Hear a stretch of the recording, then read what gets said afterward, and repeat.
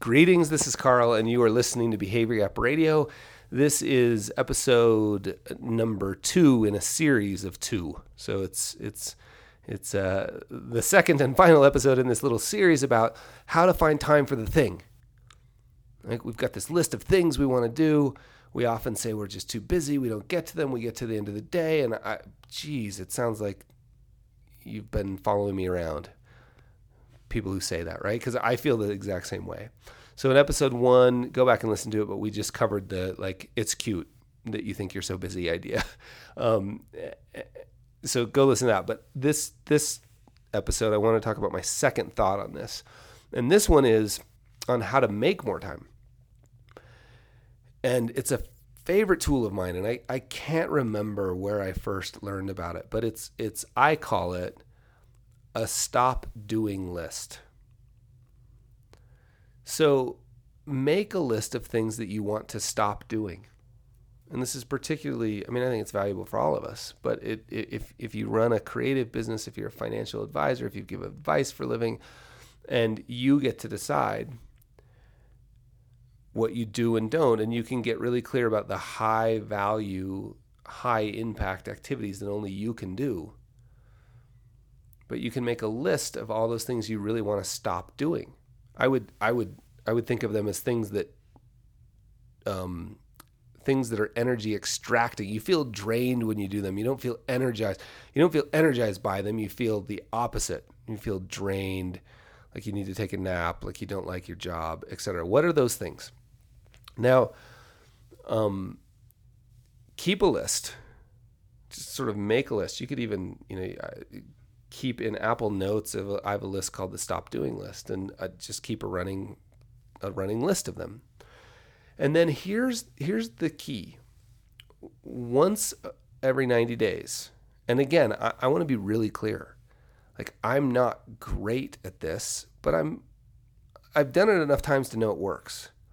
And I'm trying to make it something that I do every single 90 days. But every 90 days, pick the one thing that you want to stop the most. And just decide that 90 days from now, you will no longer be doing that. And your choice is to delete it, to delete it, automate it, or delegate it. Delete it just means I'm going to stop doing it, and nobody's going to do it. I don't need to do that anymore. I've got friends that an example of that would be Twitter.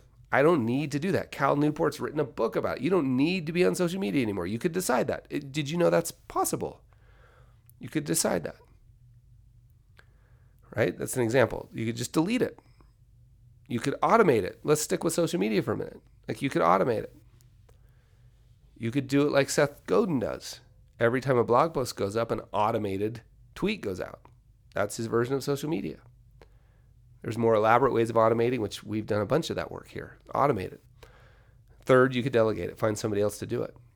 And that's purely just an income arbitrage opportunity. If there's some other opportunity that would have a higher impact, higher use of your time and energy, then you delegate it to someone else. And I realize none of those are quite that simple. Like, oh, you just delegate it. No, I know. It takes time. It's been one of the hardest things for me to learn how to do, not only to learn how to do, but to get good enough to find, people to help me to work with them correctly. It's all my problem. I'm not saying it's my problems, but it's been very hard to learn how to do that, but it's possible.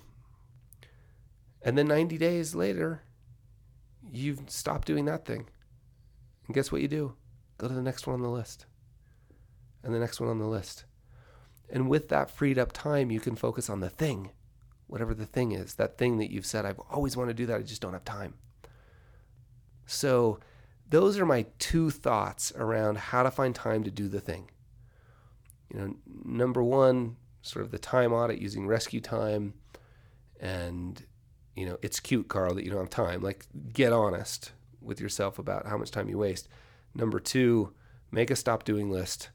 Stop doing something every 90 days so you can free up time for the thing. I hope that's helpful, my friends. It's been the stop doing list, actually both of those. Those are 2 of the most impactful things that I've ever done.